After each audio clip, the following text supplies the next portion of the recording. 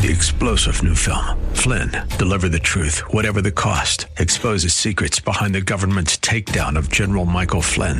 Flynn knew what the intel world had been up to. He ordered the first audit of the use of contractors. This set off alarm bells. He told the truth. He was the most dangerous person for Donald Trump to hire. They had to get rid of Flynn.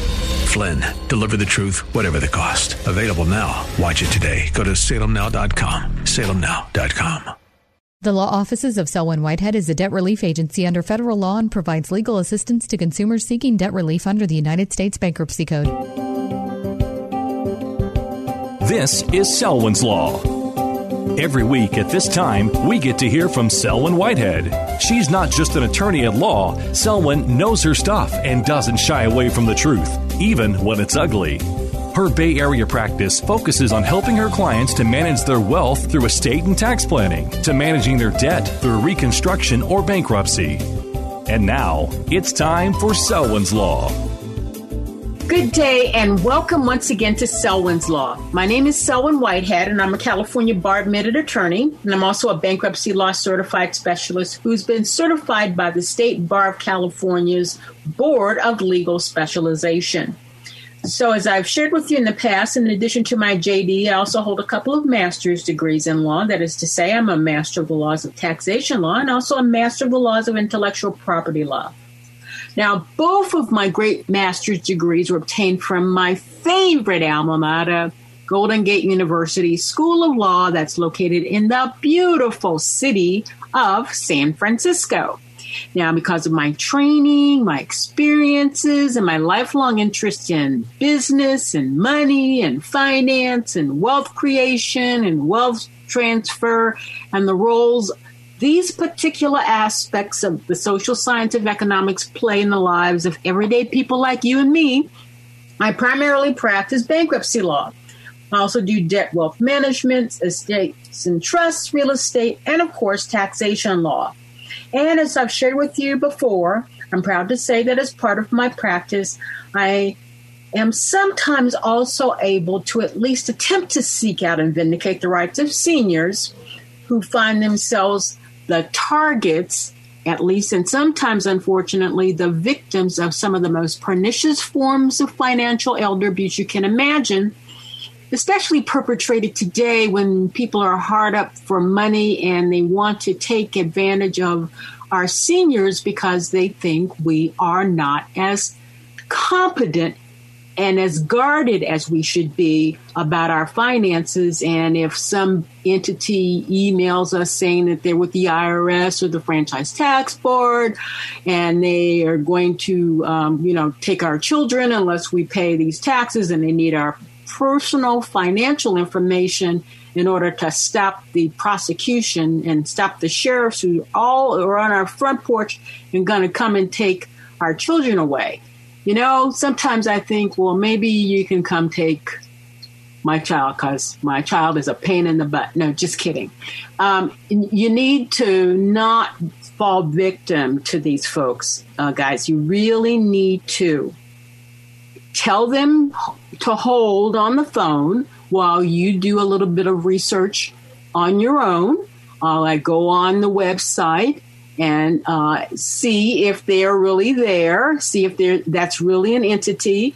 Ask them on the phone to give you their number. You'll call them back, and also you want the number of their supervisor, and they will hang up so fast that you wouldn't believe it. And anyway, the Franchise Tax Board and the Internal Revenue Service, they're going to contact you in a letter. They're not going to reach out to you over the phone unless you've started a relationship with them.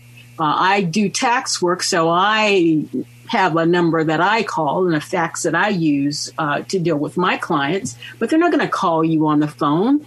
They're not going to send you an email. They're going to send you a letter, and that's how you respond. So seniors, please don't be frightened into giving them your personal financial information because, for example, they're going to use that information and they're going to file a tax return in your name. And if you have anything coming to you, it's going to go to their coffers. So please please don't respond to telephone calls, unsolicited telephone calls, and unsolicited emails by giving your personal information. That is not a good thing for you to do.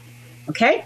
So I'm coming to you again today as I continue my voluntary lockdown from my makeshift studios in my home and another great world-class California city, that is to say the always beautiful Oakland, California, to discuss some of the financial and legal issues confronting individuals, families, and small business owners. However, I must once again ask you to please note that this show does not provide any legal advice, nor am I developing an attorney-client relationship with anyone within the sound of my voice. Instead, this show strives strictly to serve as an educational forum for the exchange of information that might be helpful to you as you begin your search for more detailed information that is tailored to your specific set of facts and circumstances, and hopefully provide you at least a general outline of some of the key issues that may help you seek out and find the qualified professional help that you need to help you resolve your legal issues, especially one dealing with your finances and your assets.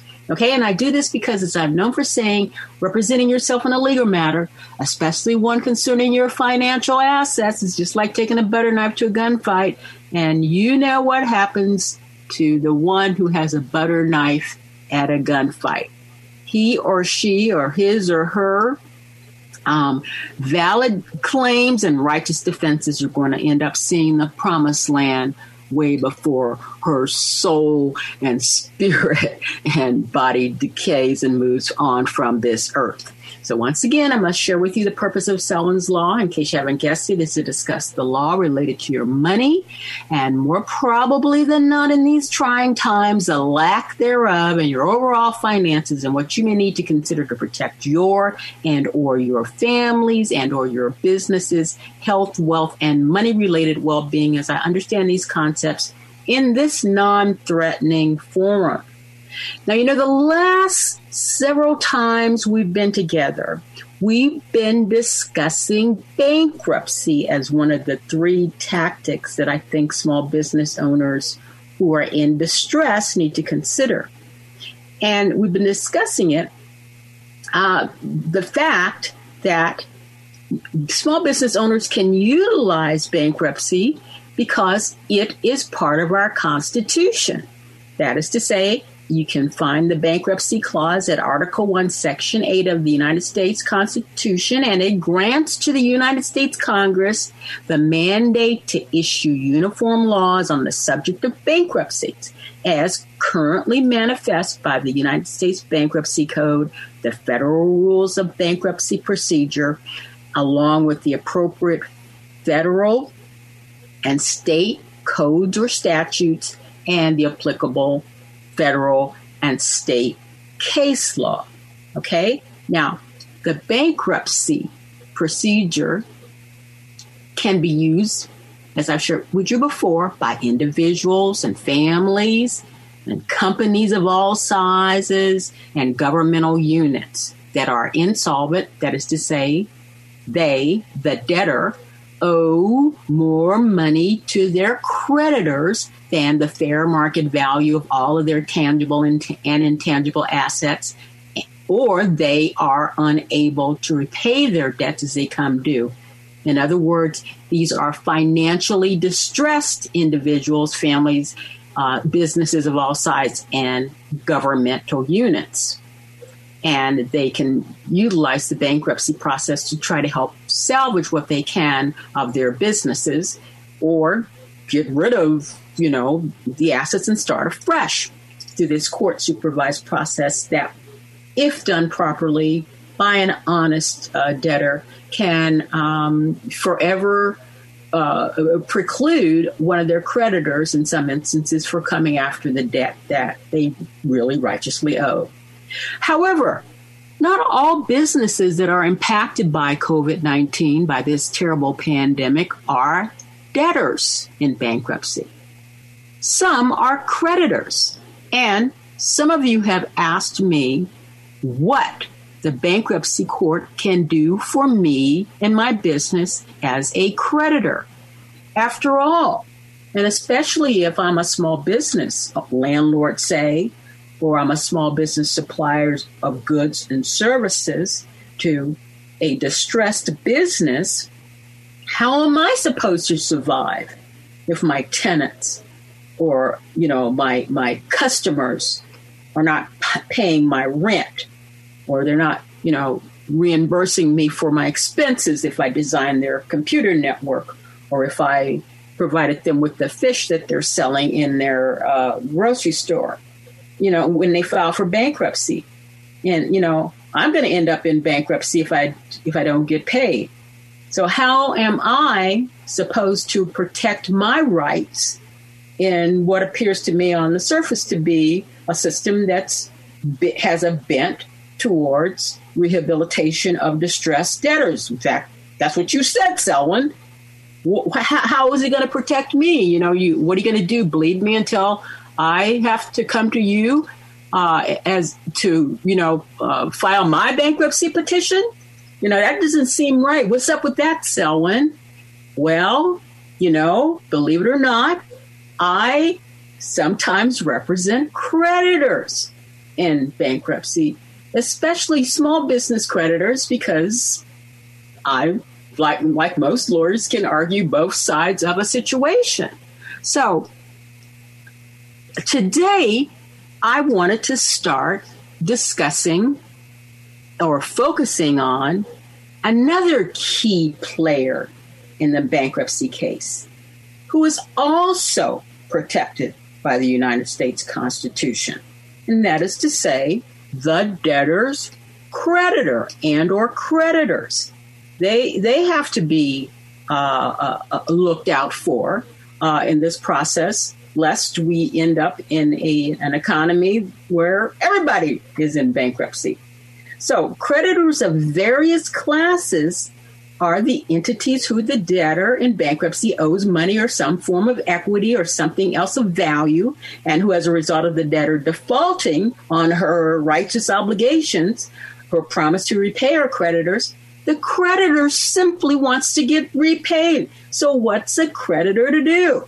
Well, there's a public policy-based hierarchical pecking order in the bankruptcy code that dictates the priority in which a creditor or creditor class gets repaid.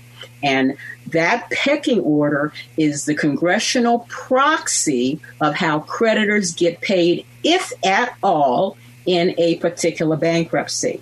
So, and also, what if your tenant or your customer snookered you into giving them access to your real property to run their business, or you lent them money under the false pretext?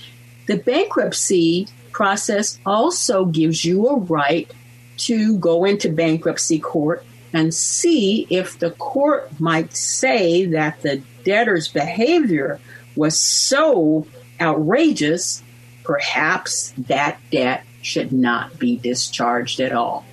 So when we come back, we're going to look at creditors' rights in bankruptcy. But first, we're going to take a short break, and I'll see you on the other side.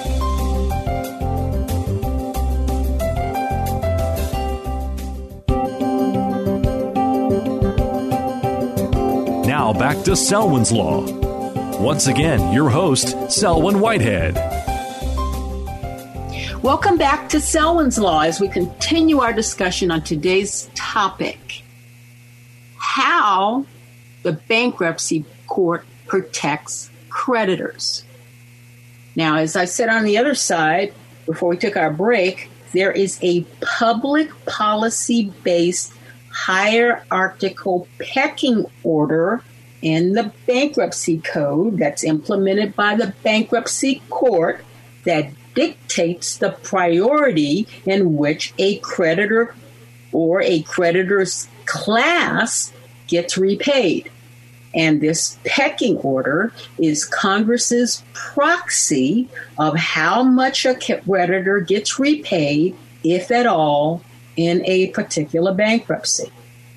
Now, in the first position are the debtor's secured creditors, such as entities holding valid notes, and valid deeds of trust, or some form of a lien, or a Uniform Commercial Code filing, or a statutory lien, or a levy, such as from a governmental entity like the Internal Revenue Service, such as a mortgage, and also deed of trust, or the pink slip on the debtor's car, or the unpaid portion of some executory contract that's backed up by some kind of security interest, such as the case when a debtor defaults on a commercial lease.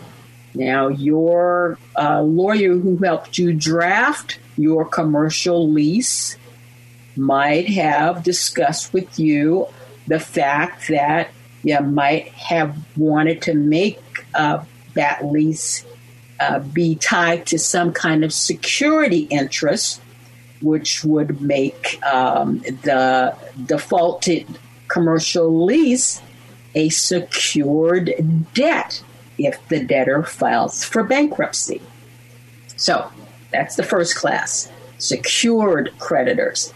And unless there is something special about these secured debts that will allow the debtor to modify the security interest, the value of the debt, or strip off or avoid some or all of the value of the applicable lien or security interest, these debts must be repaid in full, even after the bankruptcy case is resolved, because these liens or security interests pass through, that is to say, they survive the bankruptcy.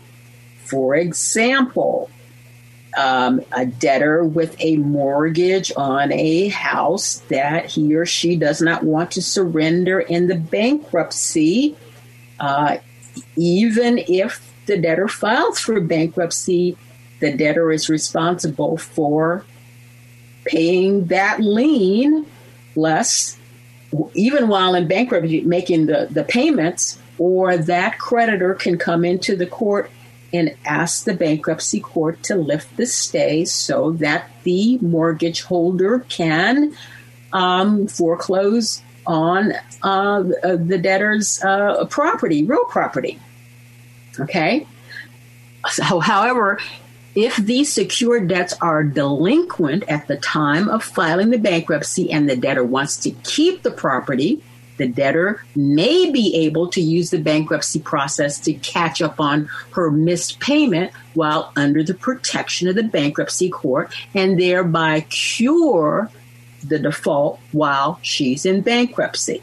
So if the debtor keeps her payments current and puts in her plan of reorganization how she's going to catch up on the arrearages while she's in bankruptcy, then the creditor is going to continue to get his or her mortgage payment and the catch-up of the arrearages, but the lien is still there, and so the creditor still owns, still has a stake in the real property.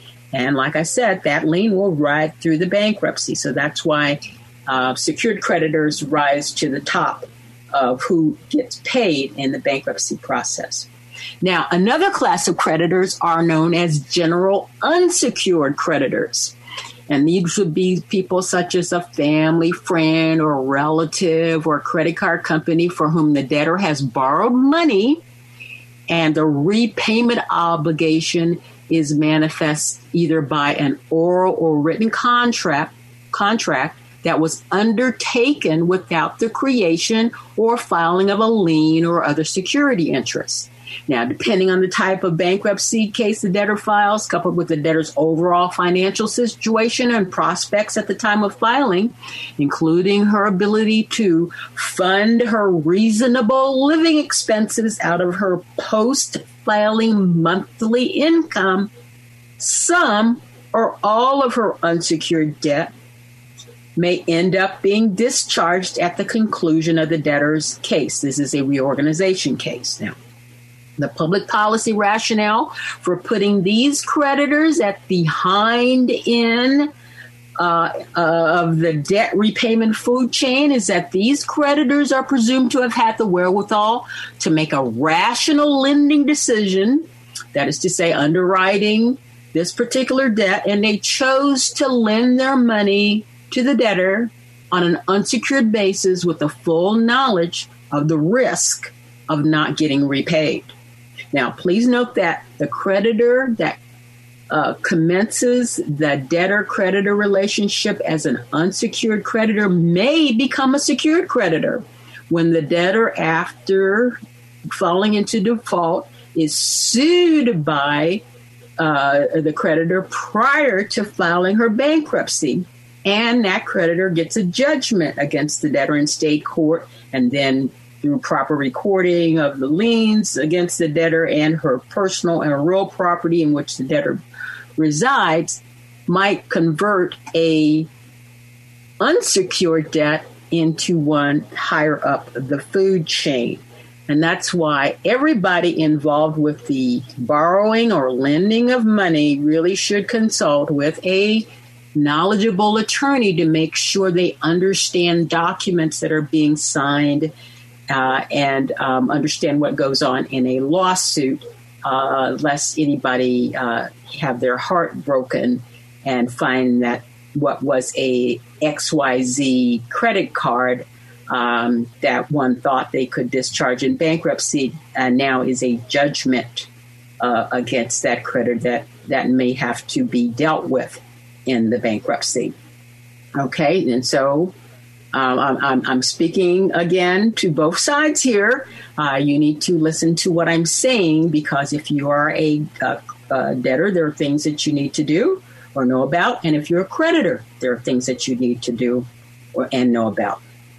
So as such, it behooves debtors to stay on top of any and all pending or potential lawsuits one or more of their creditors may have or potentially file against them, and creditors need to understand the implications thereof. Now, big banks and big credit card companies, they have lawyers on staff or lawyers on retainer. But if you're a mom and pop, small, say you have a small business in your building, and you also have tenants, and you don't deal with lawyers every day, you need to understand about how and why you need to really vet your customers in some instances and your tenants to make sure that you know what you're doing to try to protect your rights. Now, again, there are secured creditors, and absent some legal rationale, they either get paid in full or get the return of their collateral, and it might be the debtor's house or car. Or unsecured creditors who may take nothing depending on the debtor's available exemptions or the availability of funds left over after the reorganizing debtor accounts for the reasonable expenses of the debtor and or her family members.